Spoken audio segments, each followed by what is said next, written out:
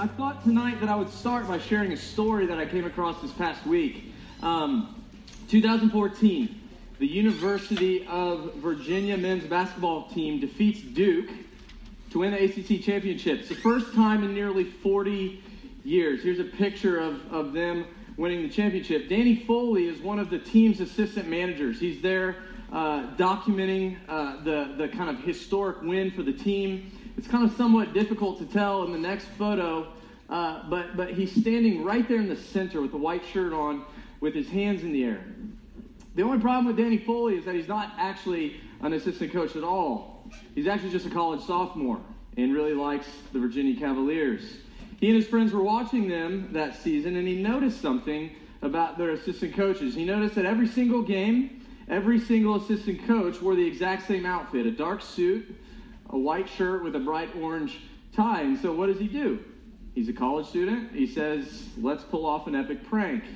And so he and his buddies go to Walmart, and a few dollars later, they find some cheap knockoffs, and he looks like a bona fide assistant coach.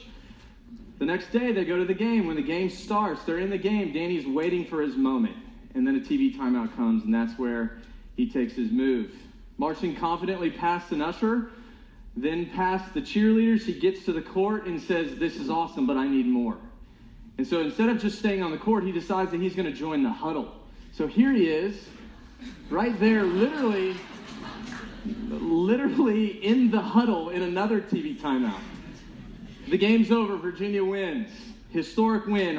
Foley says, you know what? Being in the huddle during the game, that was awesome, but that wasn't enough.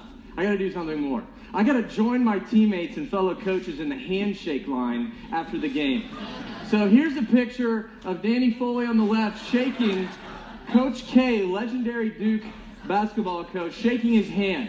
Nobody has any idea that this dude is a fake. He's a sophomore in college, not an assistant coach. So the story goes, confetti begins to fall, celebration ensues, Virginia gets their trophy, and Foley is just there, just chilling, hanging out for it all, pretending to be an assistant coach when really he was just a student. You see, I love this story because it's hilarious and it's a relatively harmless college prank, but I've been thinking a lot about it. And what I started to realize is that Daniel Foley is a lot like you and he's a lot like me. You see, what he did that day at that game is something that everybody in this room knows how to do. Pretend. You see, Foley put on a front. He pretended in that moment to be somebody that he wasn't. Why do we fake it sometimes? Why do we pretend? As I've been thinking about that, I realize, I think we pretend because we have insecurities. I think we sometimes pretend because we're afraid of being known for who we really are. I think we pretend because sometimes it helps us get the things that we want. We pretend sometimes because of the pressure that our parents and our professors and our classmates and our friends, the pressure that they put on us. We pretend because we just want to fit in. Have you been there before? Has that been you? It's for sure been true of me. It's for sure been true of me. I'll share an embarrassing story. The summer after my freshman year of high school, I had the opportunity to go to Young Life Camp at Sharptop, Georgia. Sharptop Cove in Georgia. If you're not familiar with Young Life or Young Life Camp, Young Life is a Christian ministry for high school age kids. And Young Life Camp is this incredible kind of week-long summer camp experience where a lot of high school age kids hear about Jesus and the gospel for the very first time. And so the way, if you're not familiar, the way that camp works is there's a lot of stuff going on during the day, but at night, there's a camp speaker. He gets up, much kind of like this kind of setting, speaks for a while, talks about Jesus, shares some stories from the Bible. And after these talks, we'd break up. We'd go back to our cabins, a smaller group of dudes. In my case, guys, girls would go to their own thing. And we'd continue talking about the topics from that particular evening with a leader. And for most people, the last night of camp is particularly powerful. And it's particularly powerful because the last night of Young Life Camp is the night where the camp speaker focuses primarily on Jesus' forgiveness and why that really matters for our lives. And so keep in mind, most of these students hearing this have never heard these kinds of things about Jesus and the Bible before. And so after the talk, I remember my friends and I walking back to our cabin, and we start discussing these things with one of the leaders. And a few minutes later, one by one, guys start to really open up, start sharing some really heavy things about their lives. And then before I knew it, they're not only sharing about things, like one by one, they start crying. Like not just like a couple tears in the corner of their eye, like guys kind of trying to hide, like dude version ugly cry, like really crying. And I'd known these guys my entire life. I'd grown up with them, sports, all sorts of different things, and I'd never seen them cry before. And not only were they crying, it seemed like one by one they kind of, for whatever reason, came to the center of the cabin, and all of a sudden it was like this massive group hug. Like these guys are just hugging each other and they're crying. And I'm telling you it from this perspective because I was a little bit creeped out by it, to be completely honest. I'm still sitting in my bunk bed. I was on the bottom bunk, kind of off to the side. And I'm kind of watching this all unfold.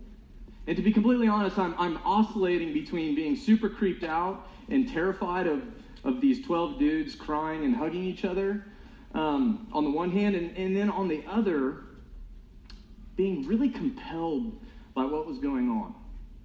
For some reason, there was some part of me that really wanted to be a part of that group hug cry fest in that cabin in Georgia that night.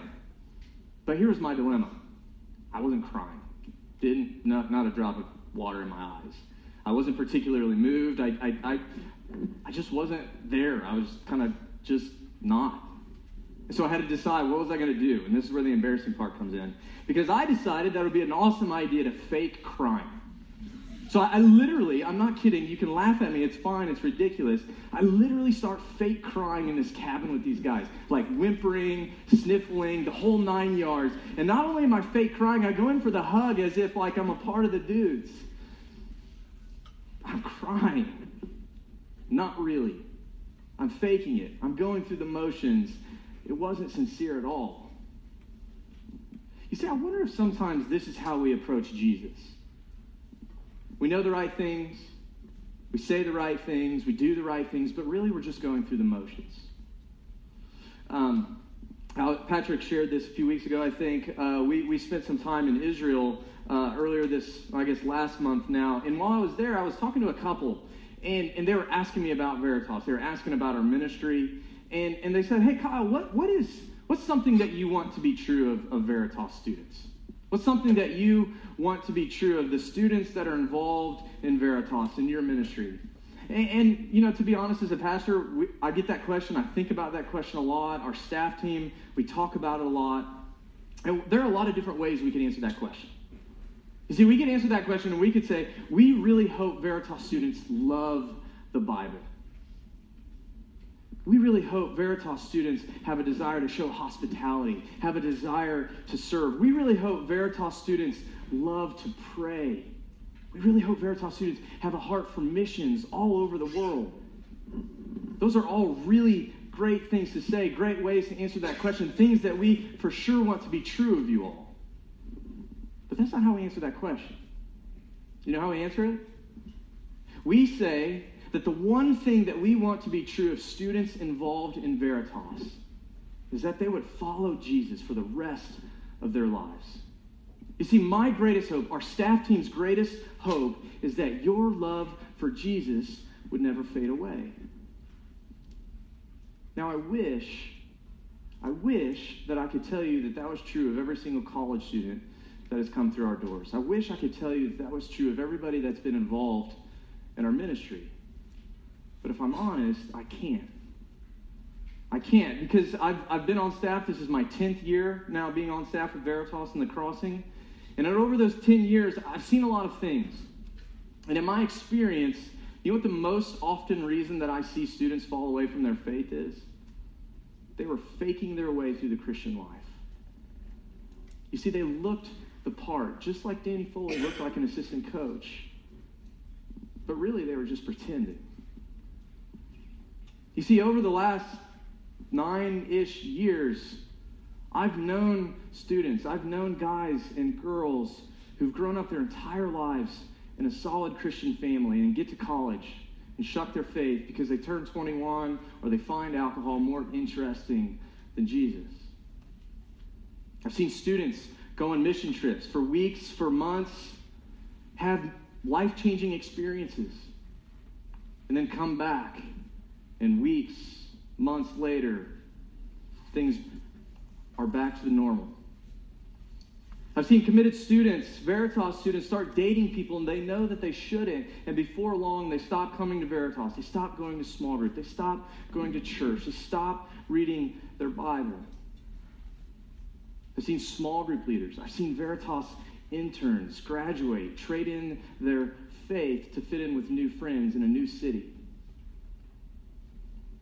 I've seen ministry leaders get married.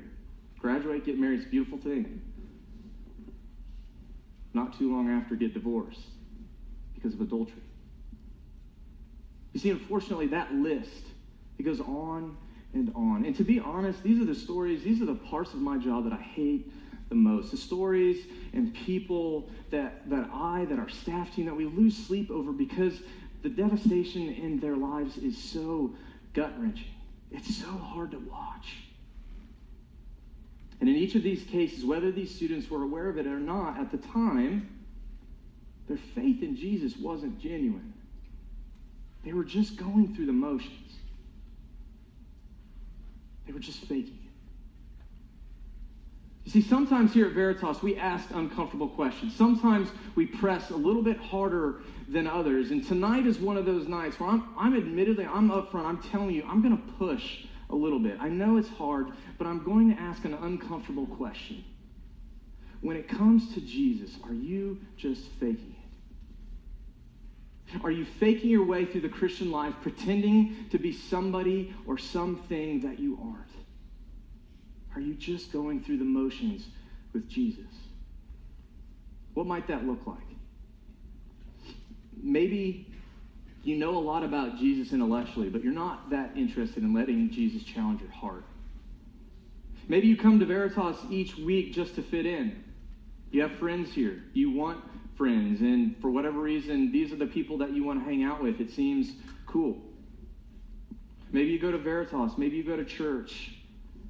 And in those times, in those places, you act a certain way, but Thursday through Saturday night, you're a different person. Maybe you come to church. Maybe you come to Veritas. Maybe you do small group because it's comfortable for you. You've grown up in the church. You know the right answers. It's just going through the motions. It's not really changing you. You see, I'm not sure what your story is. I'm not. But here's the deal. These are the same exact questions that I'm asking myself every single day. What are my motives? Is my love for Jesus genuine? For the past several weeks, we've been doing a talk series here at Veritas called Encounters with God. And each week, we've been looking at different stories in the Bible. And we've seen how a genuine encounter with God transforms, it fundamentally changes our lives over time. But tonight, we're going to shift gears a bit, if you haven't noticed already. And by way of negative example, we're going to see through the life of one of Jesus' closest disciples that there are real and dangerous consequences to faking our way through the Christian life. And let me just say this. I know that sometimes these things are difficult to hear, but hear me say this. God gives us these kinds of stories as a warning to us. A warning that challenges each of us to face and to wrestle with that uncomfortable question. When it comes to Jesus, are we just faking it? Let's pick up the story tonight in Luke chapter 6, verses 12 through 16. This is what it says. One of those days, Jesus went out to a mountainside to pray and spent the night praying to God. When morning came, he called his disciples to him and chose 12 of them, whom he also designated apostles. Simon, whom he named Peter, his brother Andrew, James, John, Philip, Bartholomew, Matthew, Thomas, James the son of Alphaeus, Simon who is called the Zealot, Judas son of James, and Judas Iscariot, who became a traitor. You see, the Gospel of Luke tells us early on in Jesus' public ministry that he picks 12 guys and he calls them his apostles. Apostle is just a word that means messenger. And these guys in particular were to serve as eyewitnesses to Jesus' ministry. They had the specific task of extending Jesus' ministry throughout the world. And so for 3 years, the length of Jesus' kind of public ministry, these guys are with Jesus every step of the way. You see, they would have lived with Jesus. They would have traveled with Jesus. They would have talked, obviously, to Jesus. They would have learned from Jesus. They would have shared from Jesus' ministry. It's cliche, but they would have went to Jesus' Tuesday night meetings. They would have gone to Jesus' small groups. They would have gone to Jesus' socials. You see, of all Jesus' followers, the disciples had the most access to Jesus and were undoubtedly some of his closest friends. But eventually we learn that something happens. We learn something about one of his disciples. We learn that he's a fake. He's been pretending. Picking up in Matthew 26. Then one of the 12, the one called Judas Iscariot, went to the chief priests and asked, "What are you willing to give me if I deliver Jesus over to you?" So they counted out for him 30 pieces of silver, and from then on Judas watched for an opportunity to hand Jesus over. We know that opportunity came just a short time later when Jesus was praying in a garden called the Garden of Gethsemane. And later in Matthew 26, this is what it says. While Jesus was still speaking, Judas, one of the 12, arrived. And with him was a large crowd armed with swords and clubs sent from the chief priests and the elders of the people. Now the betrayer had arranged a signal with him. "The one I kiss is the man. Arrest him." Going at once to Jesus, Judas said, "Greetings, Rabbi," and kissed him. And Jesus replied, "Do what you came for, friend." You see, for 3 years, Judas had been one of Jesus' closest followers. He'd heard his teachings. He'd seen his miracles. He'd seen Jesus' compassion, his love, his forgiveness, his grace, his healings. But for Judas, that wasn't enough. You see, instead of genuinely following Jesus, what we see is that Judas was actually just going through the motions. He's pretending. He was a fake. And Matthew tells us that this fake follower of Jesus betrays his friend with a kiss. Why? Why did Judas do it? What was going on in Judas's heart? Well, here's what was going on. Judas followed Jesus when it was convenient for him. Judas followed Jesus when it helped him, but he sold Jesus when it cost him something.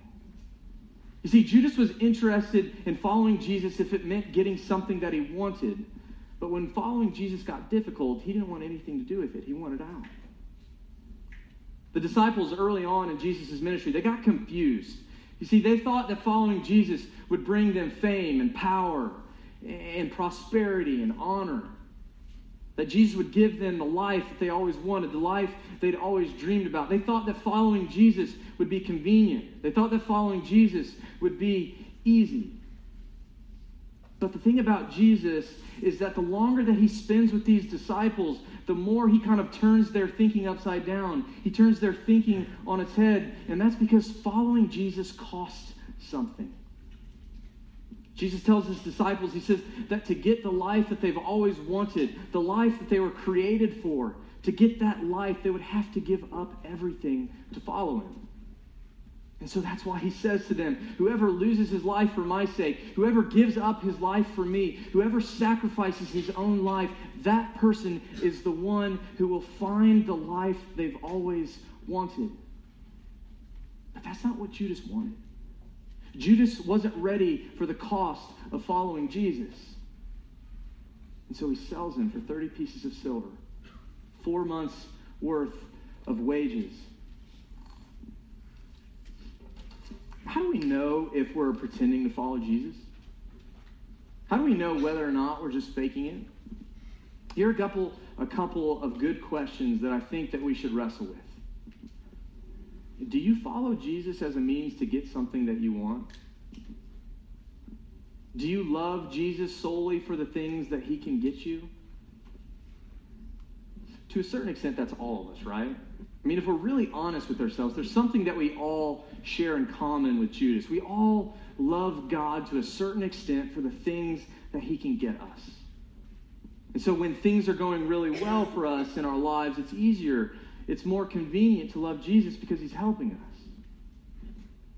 But what about when Jesus When following Jesus, it costs us something. What about when life gets hard? What happens when we don't get that thing that we want? What happens when our parents tell us they're getting a divorce? What happens when we don't get that relationship or we lose the one that we have? What happens when we don't get that job or that internship or that grade or those friends or the looks? What happens when we don't get that stuff? It's tempting to sell Jesus in those moments. It's tempting to want the gifts more than we want the giver, right? And so the question isn't whether we're seeking after something. The real question is, what is it that we're seeking? Do you love something more than you love Jesus? I know that's a really challenging question. But if that's you, you might be faking your way through the Christian life. And here's the deal about faking our way through the Christian life is somebody's going to eventually find out. 2013, a mother and her young son are at a zoo in the third largest province in China. And they get to everyone, or I suppose most people's favorite part of the zoo, the lion exhibit, right? And if you've ever seen a lion, if you've been to a zoo, I'm assuming you have, you know that seeing a lion's incredible, hearing a lion is even more incredible. It's like this kind of awesome but terrifying experience all at the same time.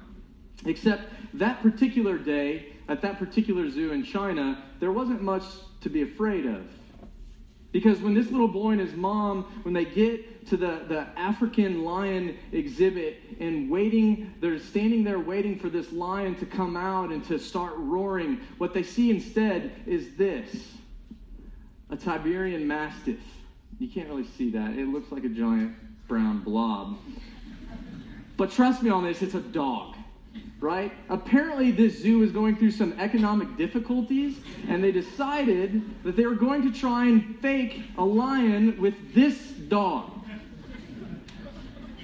And as you can imagine, when they were found out, it created chaos, and the zoo shuts down for a while, and on and on and on. Right? This is clearly not a lion.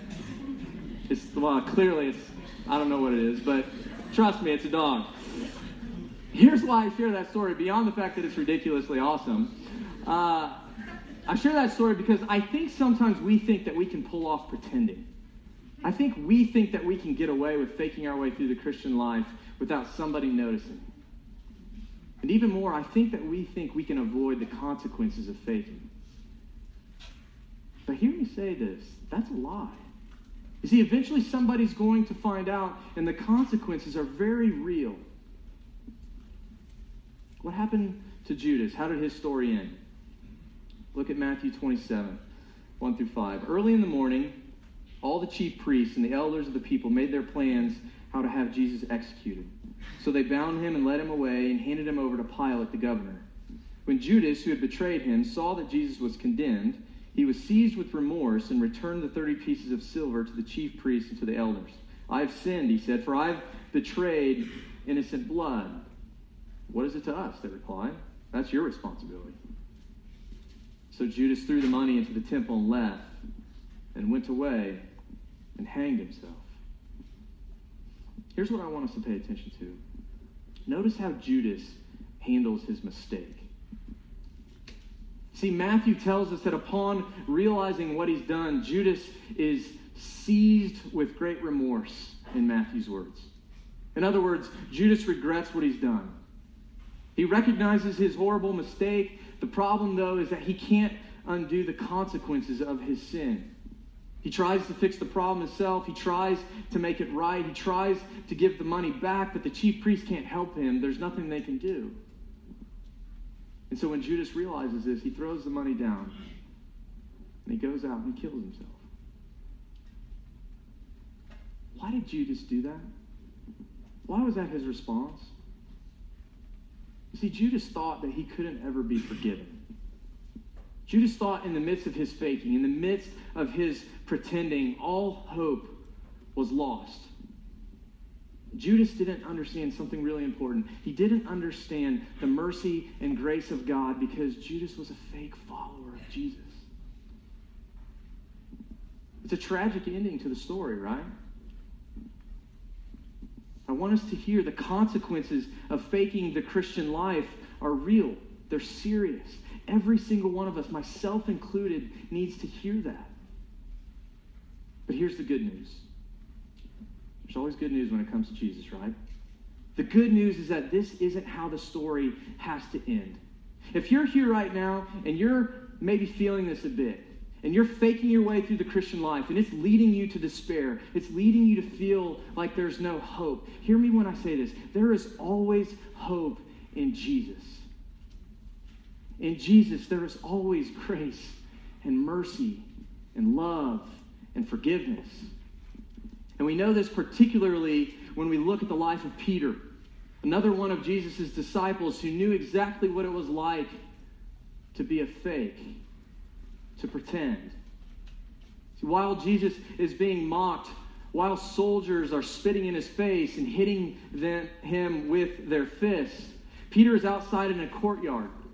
And while this is all happening and Peter's in this courtyard, a little girl comes up to Peter and she says, "Hey, weren't you one of those guys that was with Jesus?"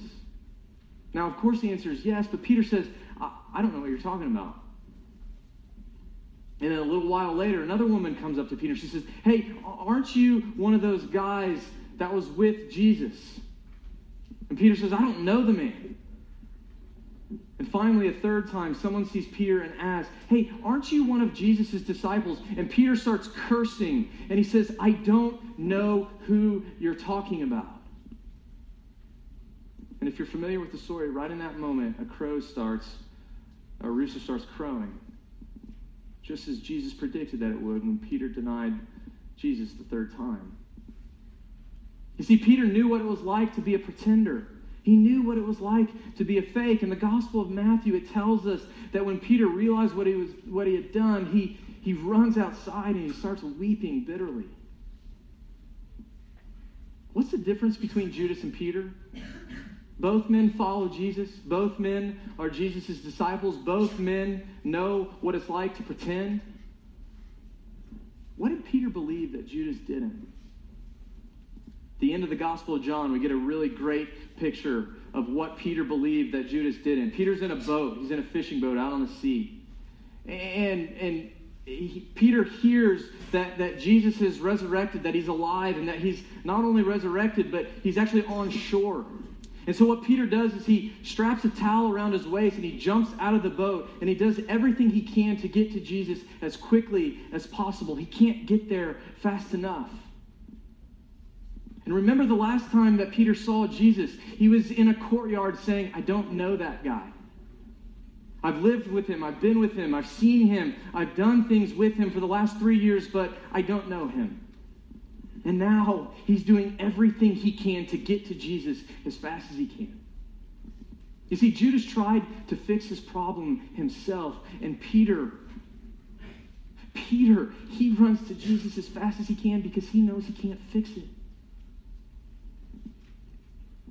When you struggle with sin, when you struggle with pretending, when you struggle with going through the motions and faking it, do you run away from Jesus in despair? Or like Peter, do you do everything you can to get to Jesus as fast as you can?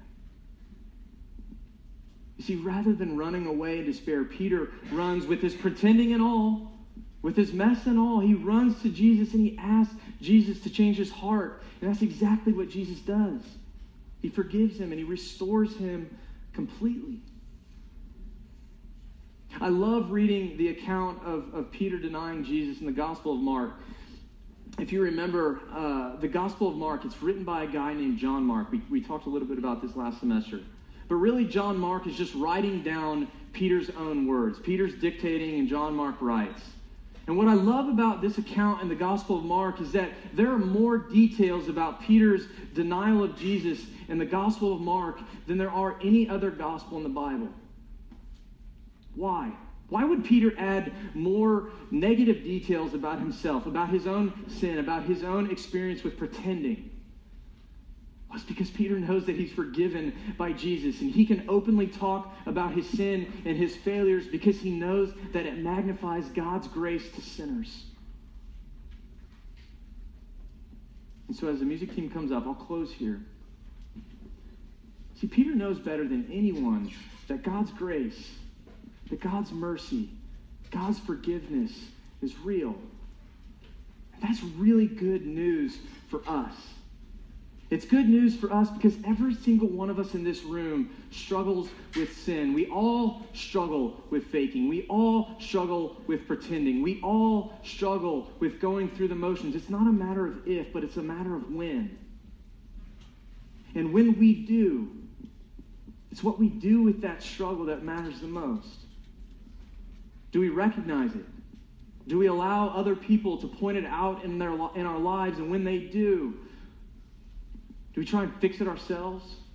Do we run away in despair? Or do we recognize it? Do we let people point it out and do everything we can to get to Jesus as fast as we can? You see, there's hope. Hear me when I say this. There's hope for you and I amidst our faking if we bring it to God, asking him and him alone for forgiveness and asking him and him alone to change our heart. Remember, Jesus isn't surprised by our mess. Jesus knows the way. He knows the ways that you and I are prone to wander. He knows the ways that we're prone to leave him. He knows the ways that we deny him. He knows the ways that we pretend. And in spite of all of that, in spite of that sin, he looks at each of us with love and with grace and mercy and forgiveness. And he says, come. Don't run away. Don't run away. Come to me and you will find mercy and forgiveness. Amen.